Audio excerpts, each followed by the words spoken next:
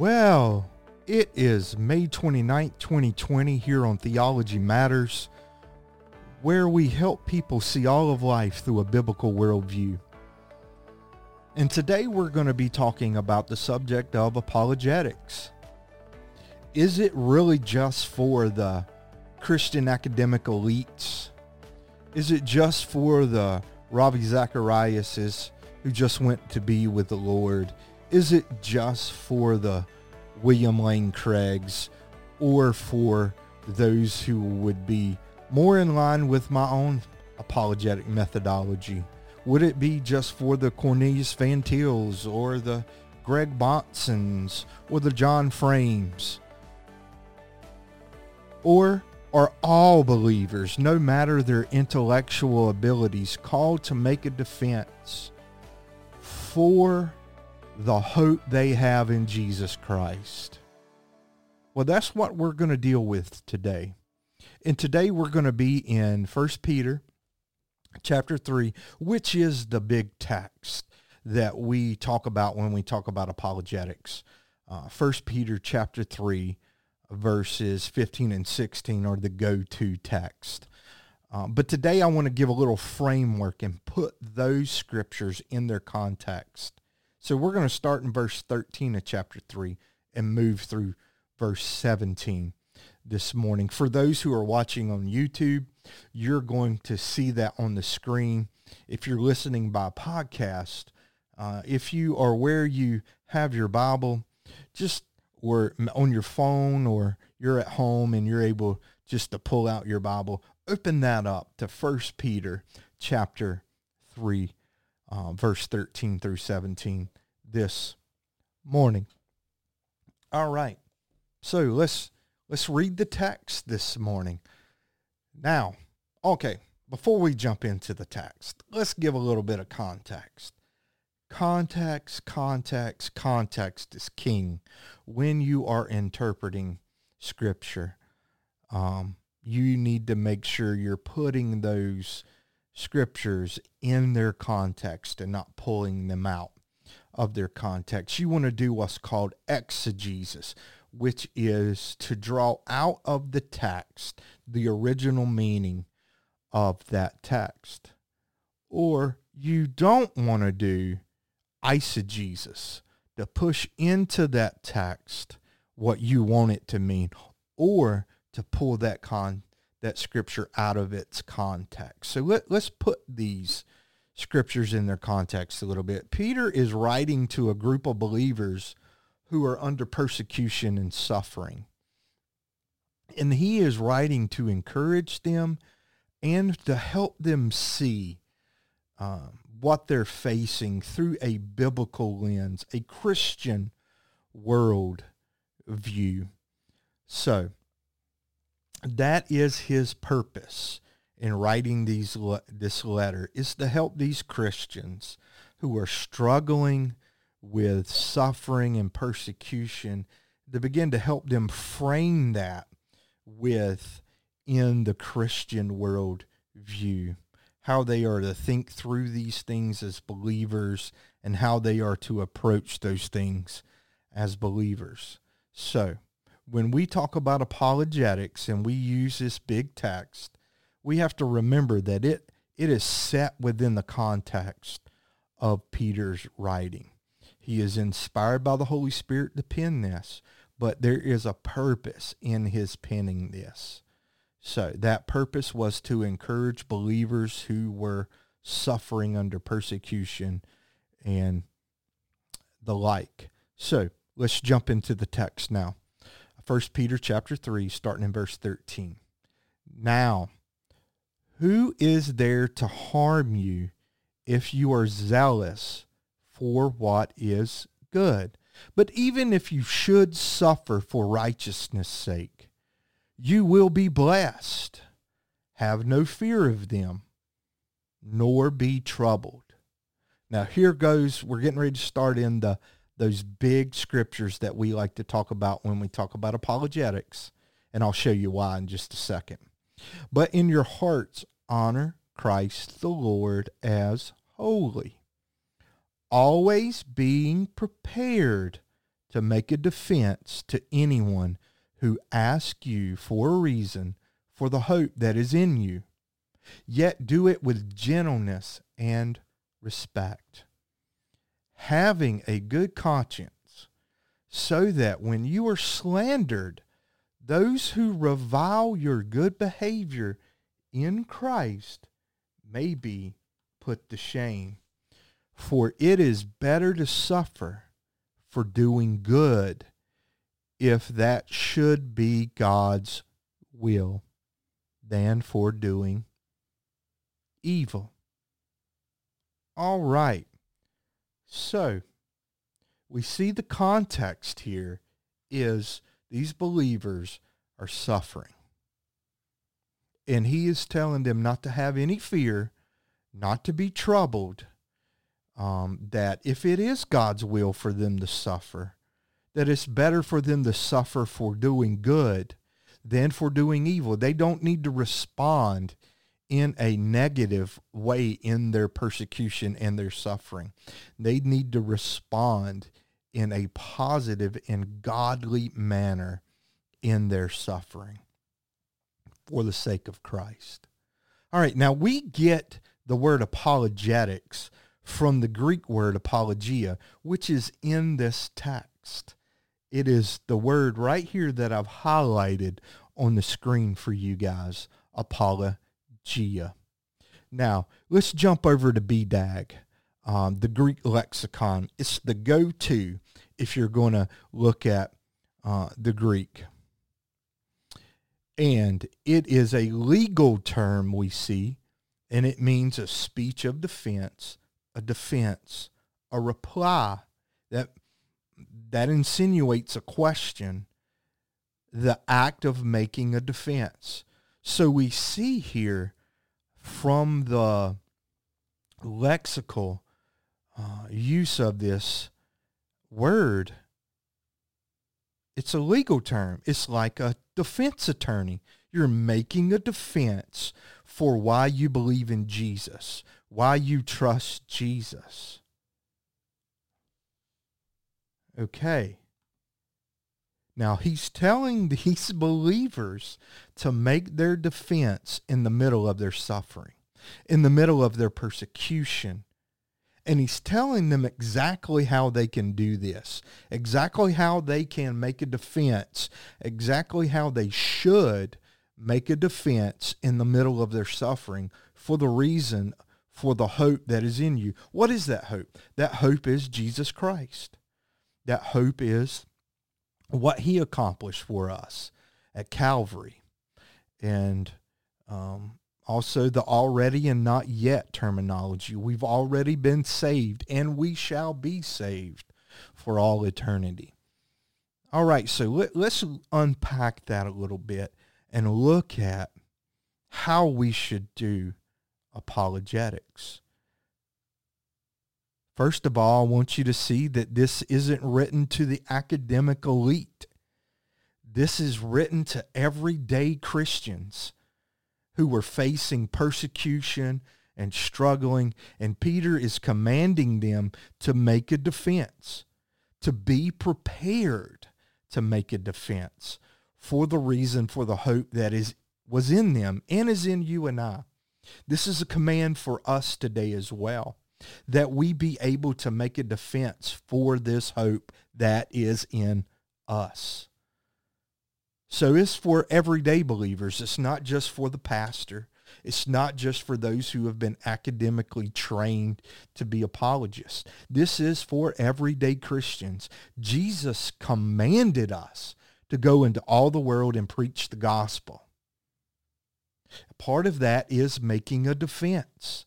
Part of that is sharing the hope that is in you.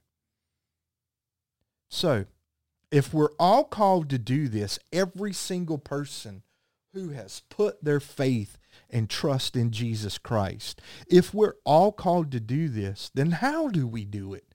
That's the major question. If we're all called to have boots on the ground, so to speak, and sharing our faith and making a defense for our faith, how do we do that? What does that look like? First of all, Peter tells us, but in your hearts honor Christ as Lord. Honor Christ, the Lord, as holy. Honor him as holy, understanding that God is holy, that Jesus Christ is holy, meaning that you're going to follow him with your life. One of the greatest apologetics is to live out the Christian life, day in and day out, in the good, in the bad, in the ugly, living it out, day in and day out, and following Jesus Christ, understanding that we are honoring him in our hearts as holy, day in and day out. That is the greatest apologetic. Now, that doesn't mean we are supposed to be quiet and never speak up for Jesus Christ. We can live it out, but if nobody knows that we're a Christian, how does that help them? We live it out while we share it, right? And we live it out and we honor Christ as holy in our hearts, in our daily lives. That means no matter what comes, on the mountains, in the valleys, I'm going to serve Jesus. In persecution, I'm going to serve Jesus faithfully. In the good times, I'm going to serve Jesus faithfully. That's what this means. So, one of the best apologetics with the people that you're surrounded by is just to live out this faith, this thing we call Christianity, the following Jesus Christ day in and day out. And we also, as we are doing that, as we are living out day to day this thing called the Christian life, Peter goes on, always being prepared to make a defense to anyone who asks, for a reason, for the hope that is in you. We need to be ready to speak up for Jesus Christ. We need to be ready to have those conversations about who Jesus is, why we follow him. So we're to live it out day in and day out. But that doesn't mean that we don't speak up. It doesn't mean we don't share our faith verbally. We are also, as Christians, called to share our faith by communicating our faith to people. Sometimes that's the people closest to us. Most of the time, it's the people within our influence, those people we see almost on a daily basis or weekly basis. It could be coworkers. It could be family members. It could be all the above, and we are in contact with them often. And it's people who may have serious questions about what we believe and why we believe it, and we need to be ready to answer those questions. But what is the attitude that we are to have when we're answering those questions? Well, Peter gives us the answer here. He says, yet do it with gentleness and respect. Now, I call it this time sometimes where people first get into academic apologetics. And I've been there. I've done that. I have the t-shirt to prove it. Cage stage apologist. And what a cage stage apologist is someone who's just beginning to stick their toes into academic apologetics. And sometimes those who begin to do that begin to become argumentative in their approach to doing apologetics. And I want to tell you, our job as Christians and followers of Jesus Christ is not to win arguments. We're not called to win arguments. We're called to win people. If all you're trying to do in your apologetics for those who are within the academic field of apologetics specifically, if all you're trying to do is to win an argument, then you've missed the heart of apologetics. You've missed the reason we have been called to do apologetics, the reason we've been called to share our faith, and that is to win people, not arguments. And we do it with gentleness and respect, not arrogance, not flaunting how smart we are and trying to win an argument. It is about loving people right where they are and building relationships with them and trust. And when we are doing our apologetics with gentleness and respect, people are more apt to listen to what we have to say. I've done some ministry on college campuses, and I will tell you right now, I've done ministry with Muslims and tried to build relationships with Muslims on college campuses, gone to lunch with them, tried to spend some time with some of them.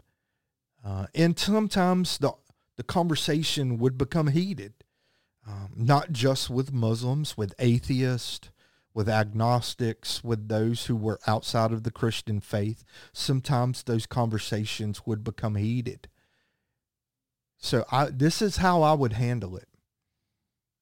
I would just calmly say, listen, the conversation is going a direction that I'm not really comfortable with. I'm not trying to win an argument here. Your friendship is more important to me than me winning an argument or you winning an argument. So let's just pull back on this conversation when it's not as heated and maybe pick it up later. And I tell you that approach has helped me more than any approach when sharing my faith with people and sharing the reason for the hope that is within me. To honestly tell them that I cared about them more than I cared about winning the argument that I was having with them spoke volumes. And what it said to them was that they were more important than me winning the argument, that I cared for them as an individual. And I do and did care for them as individuals. They are created in the image and the likeness of our God, Yahweh, and his Son, Jesus Christ. So, if an argument begins to form when you're having these conversations and it begins to get heated, remember Peter's command. Do it with gentleness and respect. Pull back on that conversation and just let them know that you care about them more than you care about winning an argument. That brought up even more questions a lot of times later in the relationship I was having with these individuals. They knew that I was sharing my faith not to get some notch on my crown, so to speak, in heaven, but because I cared about them as a person and as an individual. I had a deep love for them as my friend, and that opened the doors like no other. And Peter goes on and writes, having a good conscience. We have a good conscience when we're sharing our faith, when we are not in an argument, when we're not trying to win an argument. After that conversation, we can have a good conscience. We can leave knowing that we did what we were supposed to do in a godly way. And he says, so that when you are slandered, when people begin to put you down for your Christian faith, and begin, he says, those who revile your good behavior in Christ may be put to shame. We don't respond in a negative way when negative happens to us, is what Peter says. One of our apologetic methodologies is that we turn the other cheek, is what Jesus says. We don't commit evil for evil, right? It's not an eye for an eye or a tooth for a tooth. To have a good conscience is to say that when I'm slandered, when I'm reviled, I'm still going to live out this Christian faith. And when I do that, it speaks volumes to the people who are slandering me, who are reviling me. It reminds me of the story of Richard Wurmbrand, who was a Romanian pastor, Baptist pastor, in the middle of the rise of communism within the Russian Empire. And when communism was beginning to rise in that part of the world, Richard Wurmbrand began to speak out against the ideologies of communism and of course was preaching the gospel of Jesus Christ, where Pastor Richard ended up being arrested for preaching the gospel of Jesus Christ. And in prison, he was persecuted horribly. He was beaten horribly. He was left in freezing cold conditions, sometimes about to freeze to death. He would be hung upside down. He would be put in this type of cages with these spikes where he couldn't fall asleep. He couldn't really move around a whole lot. And he would be left in these things for days. And in the middle of all of this persecution, in the middle of these evil men persecuting him, what does Pastor Richard Wurmbrand do? He shares his faith with these individuals. And he does it in the middle of his suffering in gentleness and respect. And he was able to have a good conscience in the middle of that, in the middle of being slandered by these men, in the middle of being reviled by these men. He lived out the Christian faith. And many of his captors and persecutors, specifically those who tortured him, some of those came to a saving knowledge of Jesus Christ. Wow. And the reason they did is because he faithfully lived out in the middle of his suffering what it means to be a Christian. And he loved even his persecutors. He wasn't looking for an eye for an eye or a tooth for a tooth. Sure, he spoke out against communism, the ideology, but he did not hate these people. He loved them and shared the good news of Jesus Christ with them.